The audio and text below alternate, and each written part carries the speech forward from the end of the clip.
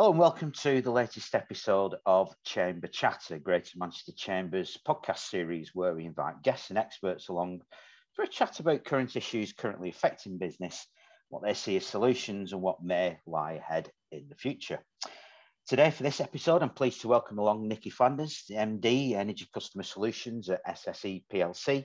And we're going to talk about COP26, net zero, energy, what role businesses have, what they can be doing, and look at diversity and inclusion too. So it's a real wide-ranging conversation that we've got lined up. Well, Nikki, welcome. Thanks so much for taking time to join us today. We have got an awful lot to discuss, some of it very, very current. But firstly, if we just want to start really with a little bit about yourself and your current role at SSE. Great. Well, look, firstly, it's super to speak with you today. Thanks for the invite. I mean, I guess my career is best summarised in thirds. So a third in retailing, a third in digital, and a third in energy, spanning in total over 25 years.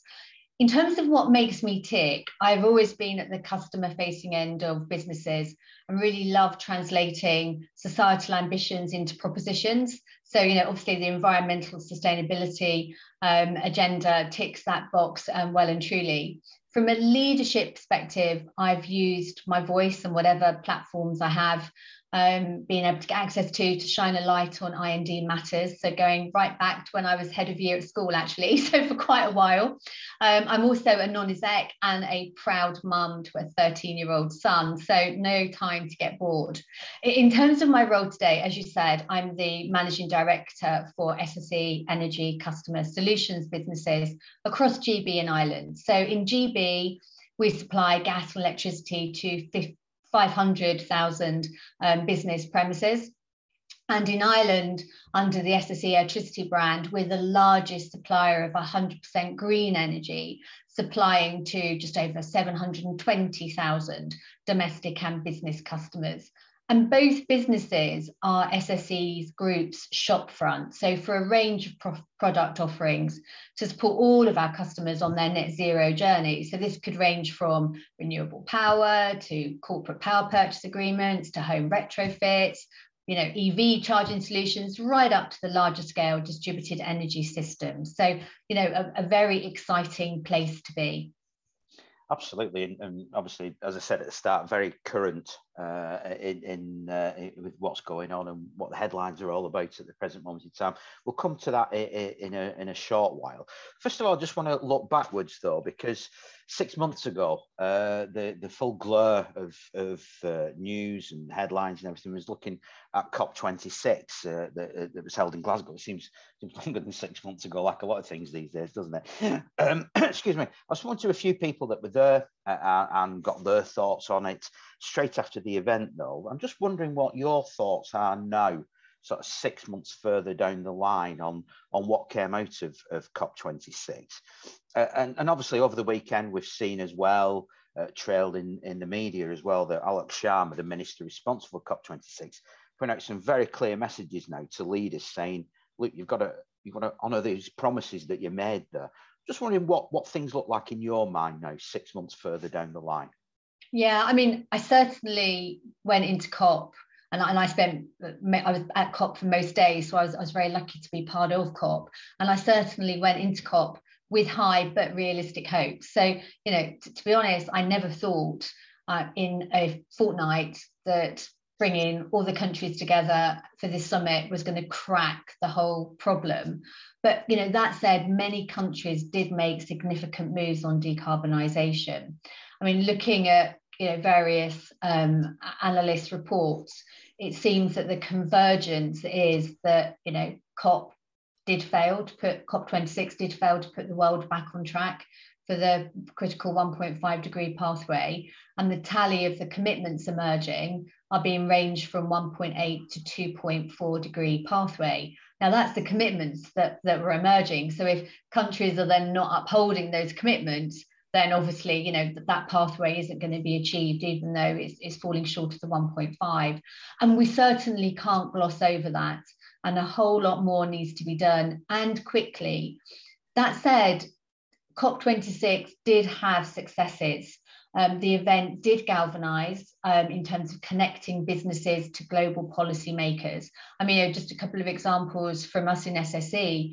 Throughout or through the event, we had the opportunity to collaborate and share knowledge on a global scale. So the teams hosted the US Secretary of the Interior at our Peterhead power station. Equally, some of the team led a Danish parliamentary group to our Clyde wind farm. And I think, to tackle this huge issue of net zero, it is going to take diversity of thought, and it does need collective brains to come together. So these opportunities to collaborate can't be underestimated. I mean, for our business specifically in SSE, we've long had net zero at the core of our strategy. The week post COP26, we announced an uplift in our low carbon investments to 12.5 billion by 2026. And 6 months on, we certainly haven't taken our foot off of the pedal in terms of building out renewable generation, but also tackling broader issues of a just transition. And I think that's also what COP26 did. There's the fundamental point around we need the renewable generation, but it's also about how we as a collective society are going to make sure that we're bringing people on the journey with us. And I definitely saw an increase in the narration of that point during COP26. Just where we are now, and obviously we've got the conflict in Ukraine, and that's obviously having impacts all over the place. And unfortunately, we seem to be in a spate now of everything just gets blamed on something. It was COVID, it was Brexit, now it's the war in Ukraine. There's a mixture of things out there, isn't there, with living costs and costs of doing business, energy costs rising, all the rest of it. Do you feel to a certain extent that net zero agenda has been sidelined in people's minds? I mean, obviously, companies like yourself, it's, as you said, it's front and centre, and there are still a lot of people out there that care passionate for this. But do you think in a lot of people's minds, it's in here and now, it doesn't mean anything anymore? And if that's the case, how do we get it back in people's line of sight? I mean, I think it's perfectly understandable that energy and living costs with inflation running at its highest rate for 30 years, along with a truly heartbreaking conflict in Ukraine, are front and centre of the news at the moment.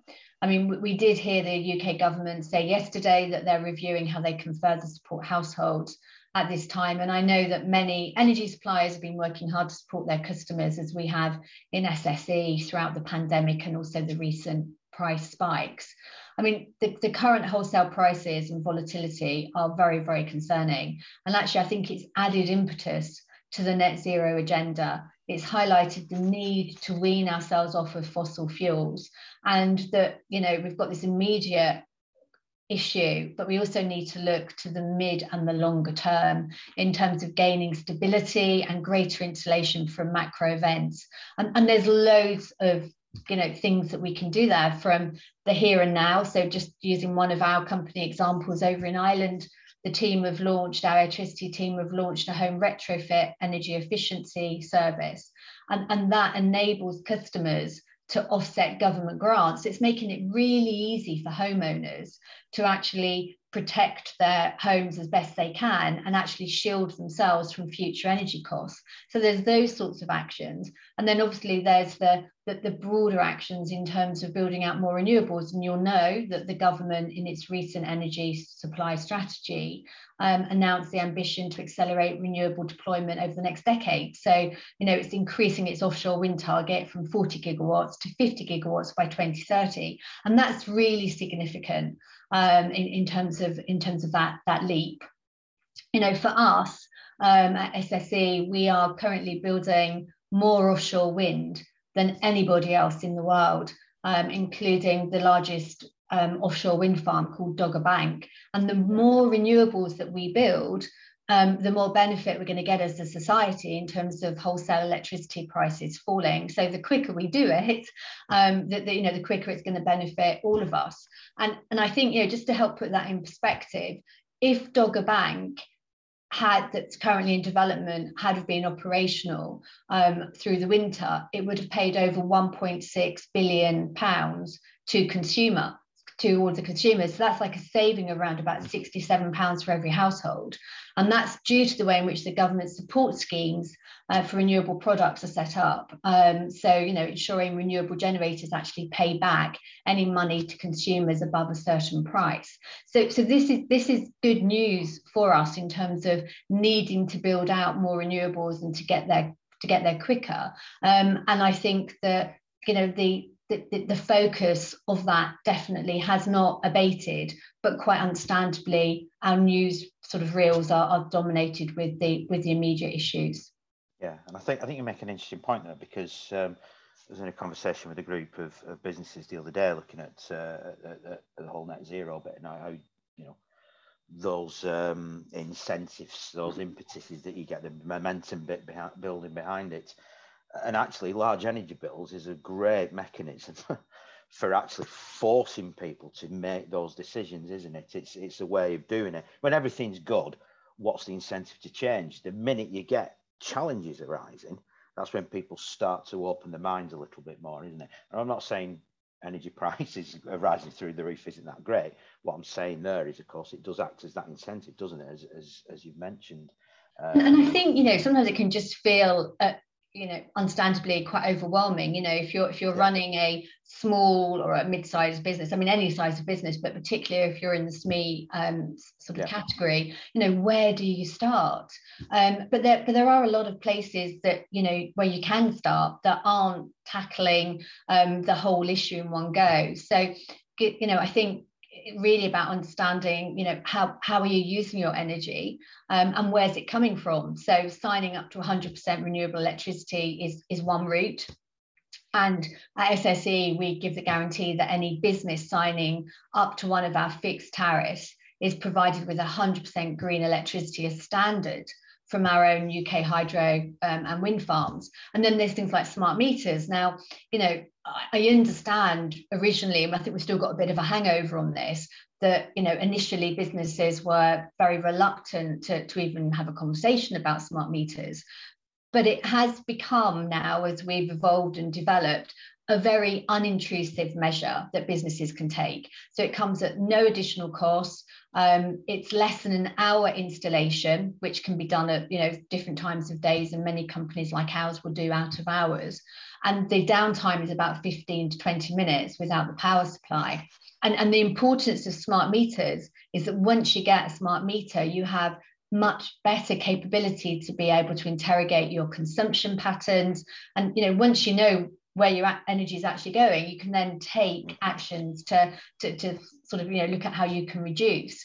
And so data is a critical part of the net zero journey for businesses, and there's an array of support out there. So many companies will do energy audits. We have a tool called Clarity that we offer to our business customers for free that really enables them to sort of simulate, well, if I changed this sort of asset run, then what would happen? If I didn't open my shop at this time, what would happen? All sorts of scenarios. So I think once you've sorted out how much energy you're using, where it comes from, dependent on the size and complexity of your business, you can actually make a really good start. And then if you've got a much larger business with more complexity, there's all the sorts of solutions in terms of being able to intelligently connect your assets and your services and having localized flexible infrastructure. But the place to start is understanding what you're using and making sure it's renewable. Really good advice there as well. And again, a lot better incentive is there than if you're faced with a bill and you're thinking, goodness me, look at this. You can still do something active, can't you, to do that? What you just outlined there is a massive array of opportunities and services that you can offer that probably weren't there several years ago, but they are now when businesses do need them. So it's really a case of don't just rant against the bill, do something, because there is help available, I guess, really. Yeah, I mean, lots and lots of options out there, and I, it is a difficult time for businesses, and I don't want to sort of sound like I'm suggesting that this is all going to go away overnight. but there are things that we can do to support businesses to help insulate themselves going forward. So, I would encourage people to look at our website, of course, but there's lots of other companies out there as well. Speak to an expert, and many companies will give you, a sort of a free conversation. This isn't about bringing in some consultant to look at your business.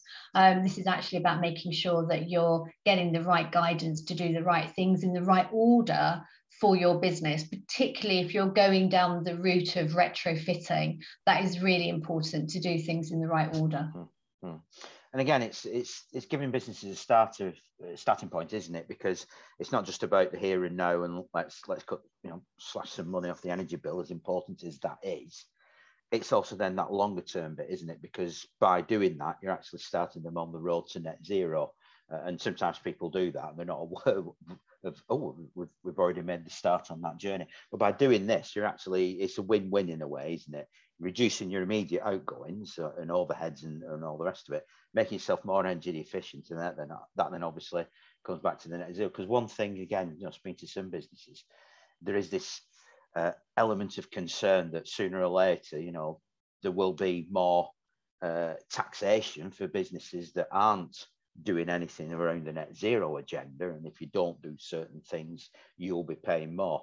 In Greater Manchester at the present moment in time, we've got all sorts of things going on with the Clean Air Zone, which is it's not exactly net zero, but it's linked in with that environmental sustainability agenda. And the option there is you may start to have to pay charges for things. So, businesses have got this in the back of their mind. So the sooner they start on that journey, the better, really, I guess. Absolutely. I mean, it's going to take all of us individually to pull together to get to net zero. I mean, after all, businesses are just people, etc. So, each of us has actually got to think, okay, what actions can we take in order to get there?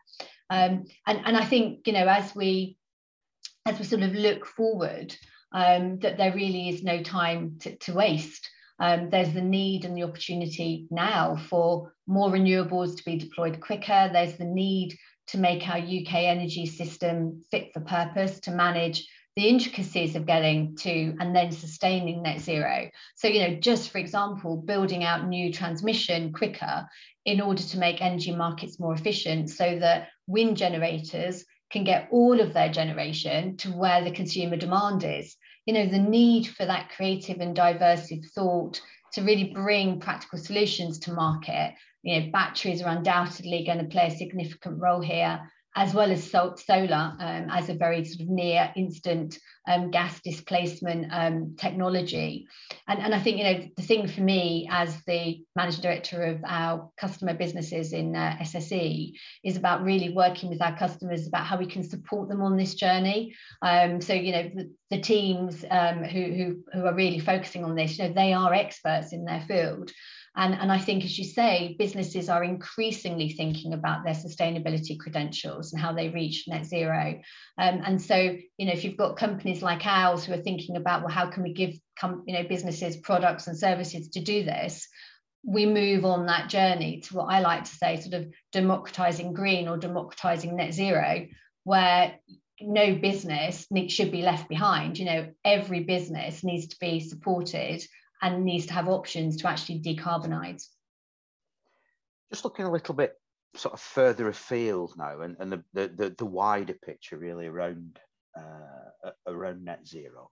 What do you see happening over the sort of next 5 years, and then the next sort of the 5 years after that? So where are we in 10 years' time with all this? Bearing in mind there's some targets rapidly approaching. The 2030s seem a long way off, but they're not really. And if you're going to have to start to make fundamental changes now at this point, you're going to have to move pretty quickly, aren't you, to get to that point? Do you see things, sort of, are we going to see a sort of big bang of things, or is this going to be a bit more of a slow burn where people suddenly think, right, okay, we've got to do that now because that's net zero? How do you see things playing out, and what role does government have in some of that? I mean, I think, as I said, that we certainly don't have time to waste. And in terms of how things are going to be playing out, more renewables need to be deployed, the overhaul of our UK energy system, thinking about the just transition and how we bring society with us are absolutely key. whilst we're getting quicker and quicker at building out renewable generation, these things don't happen overnight in terms of, flicking on a switch. But equally, I think, as well as it being for all of us to make sure that we're absolutely driving within our own remit a net zero attitude, government, as you mentioned there, they do need to provide a supportive investment backdrop for companies such as ours to invest in renewables and transmission infrastructure. So things like making sure that we're removing the blockers. So, for example, giving priority to net zero targets and the climate emergency across aspects of planning and environmental processes, so that we really speed up the construction of renewable capacity. Things like looking at the regulatory approach and actually how does that need to change to support the investment needed in a new network infrastructure. And that covers across the whole remit in terms of heat and transportation, etc. So it really is it's our whole way of living that we need to look at over the next 5 and 10 years. And it's not looking at it over the next 5 and 10 years, it's actually putting the solutions in that address it over the next 5 and 10 years. Yeah, some of it still feels a bit of an afterthought though, doesn't it? Some of it still feels a bit of right, we'll do a piece of work, and then somebody somewhere, usually at the back end of it, suddenly goes, oh, hang on a minute, we need to do that. And it still feels a little bit not fully joined. It's getting there. I think it certainly is getting there. But I think you make an important point. It's got to just become, business as usual, hasn't it, really? And we've really got to get that mindset going. And I think that's a major part of where we're heading to with this. But I always say to people, if we're having this conversation 5 years ago, it would be a very different one.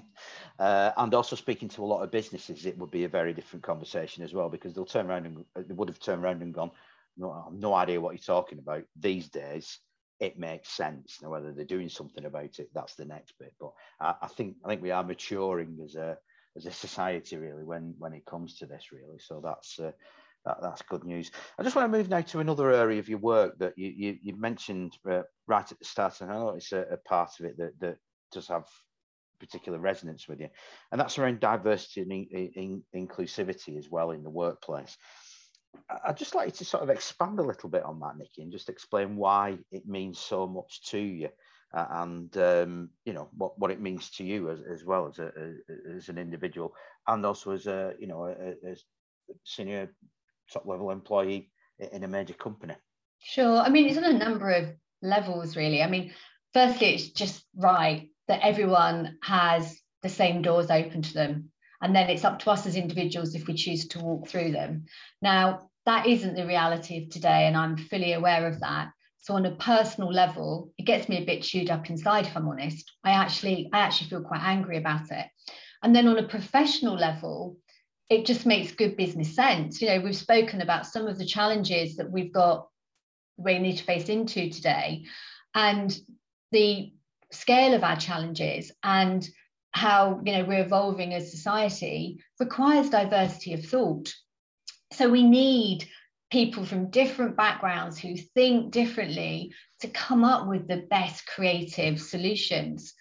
And I think there's also role modeling, and it's absolutely key that our youth, as they're growing up, see that the doors, whichever door they've got their eye on, is one that they could walk through because someone that they identify with has done so before them.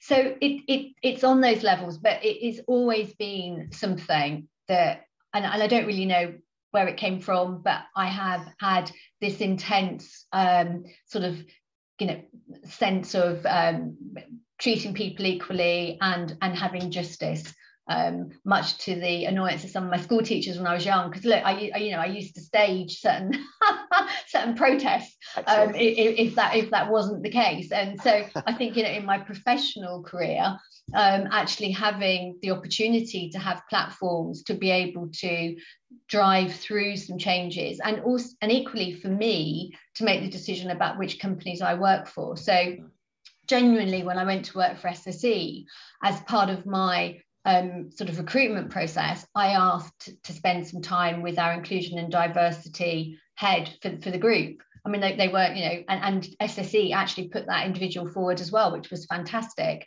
So I've joined a company that I could see wasn't just, talking the talk. They really were walking it. And traditionally, the energy industry has been pretty male dominated.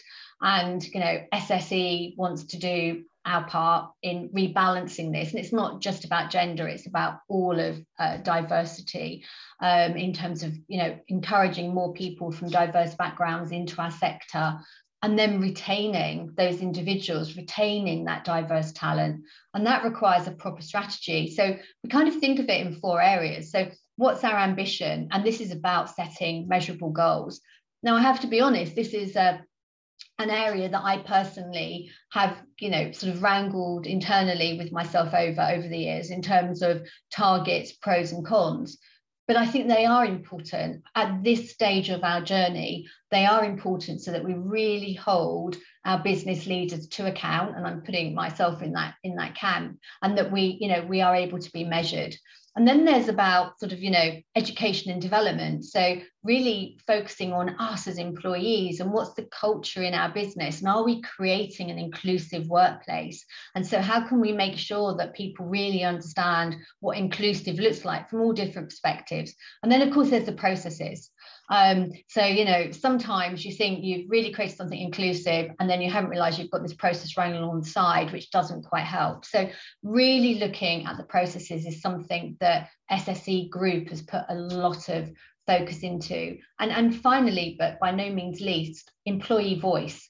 So I know many companies, and we have the same, have belonging groups, and our belonging groups are very successful. So, really giving our teams and colleagues the platform to be able to have the right conversations with each other, and conversations that are, trusted, in a trusted environment, that they're supported, and that we then take action on the back of those conversations, and we make change. And to be honest, if we are going to tackle the future problems, so net zero and everything else that we've got to achieve as a society, we need to make sure that diverse talent is rising up, and that diverse talent has the access to those doors. And again, there'll be some businesses listening to this thinking, oh, well, that sounds great, but, how can I make it happen? And again, but it's got to happen right across the whole scale, hasn't it? From the small sole traders right up through to larger businesses like yourself. Is there any sort of advice to give to people? I guess some of this stuff is very deep rooted sometimes, isn't it, in various organisations, and may take time to get there. But is there anything, to say to businesses who may be thinking about this? Sounds again, it's another one of those sort of win-win situations, isn't it? Yeah, I mean, so it can be, and it is. I mean, let's not shy away from it. It is a difficult subject for some people, for many of us, to actually, face into and actually think, well, how am I going to start the conversation in my business? But in my experience, there are so many people who are willing to help. So I'll just give a quick example of something that we did.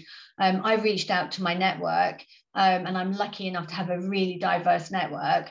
And I asked some of my network out with of SSE to come and talk to my leadership team, so around about sort of 500 people in total, to just talk about their experiences. So we had one of my sort of professional colleagues from previous companies, who covered all aspects of diversity in terms of race, sexual orientation, also sort of I guess sort of people with dyslexia, so neurological thinking diversity, people who are single mothers, men, literally everybody. We got a whole array, and we called it Perspectives, and we launched our own little perspective session. And what that did was it really was exceedingly powerful, because it resonated with people, and it wasn't somebody in management saying, oh, well, this is how we need to think, because that's not diverse. It was listening to people's perspectives about how certain situations have made them feel over their careers, to really put a mirror up to ourselves. So that would be the first thing I would say. Start the conversation. If you're a little bit fearful of starting it yourself, reach out to your network. There are so many people out there that feel passionate about this that would come and talk to your teams. I know that for a fact. And then it's actually asking your teams about how they're feeling and do they feel that their voice is heard. And I think that employee surveys, anonymously actually are very important to really give people that opportunity to say what they think.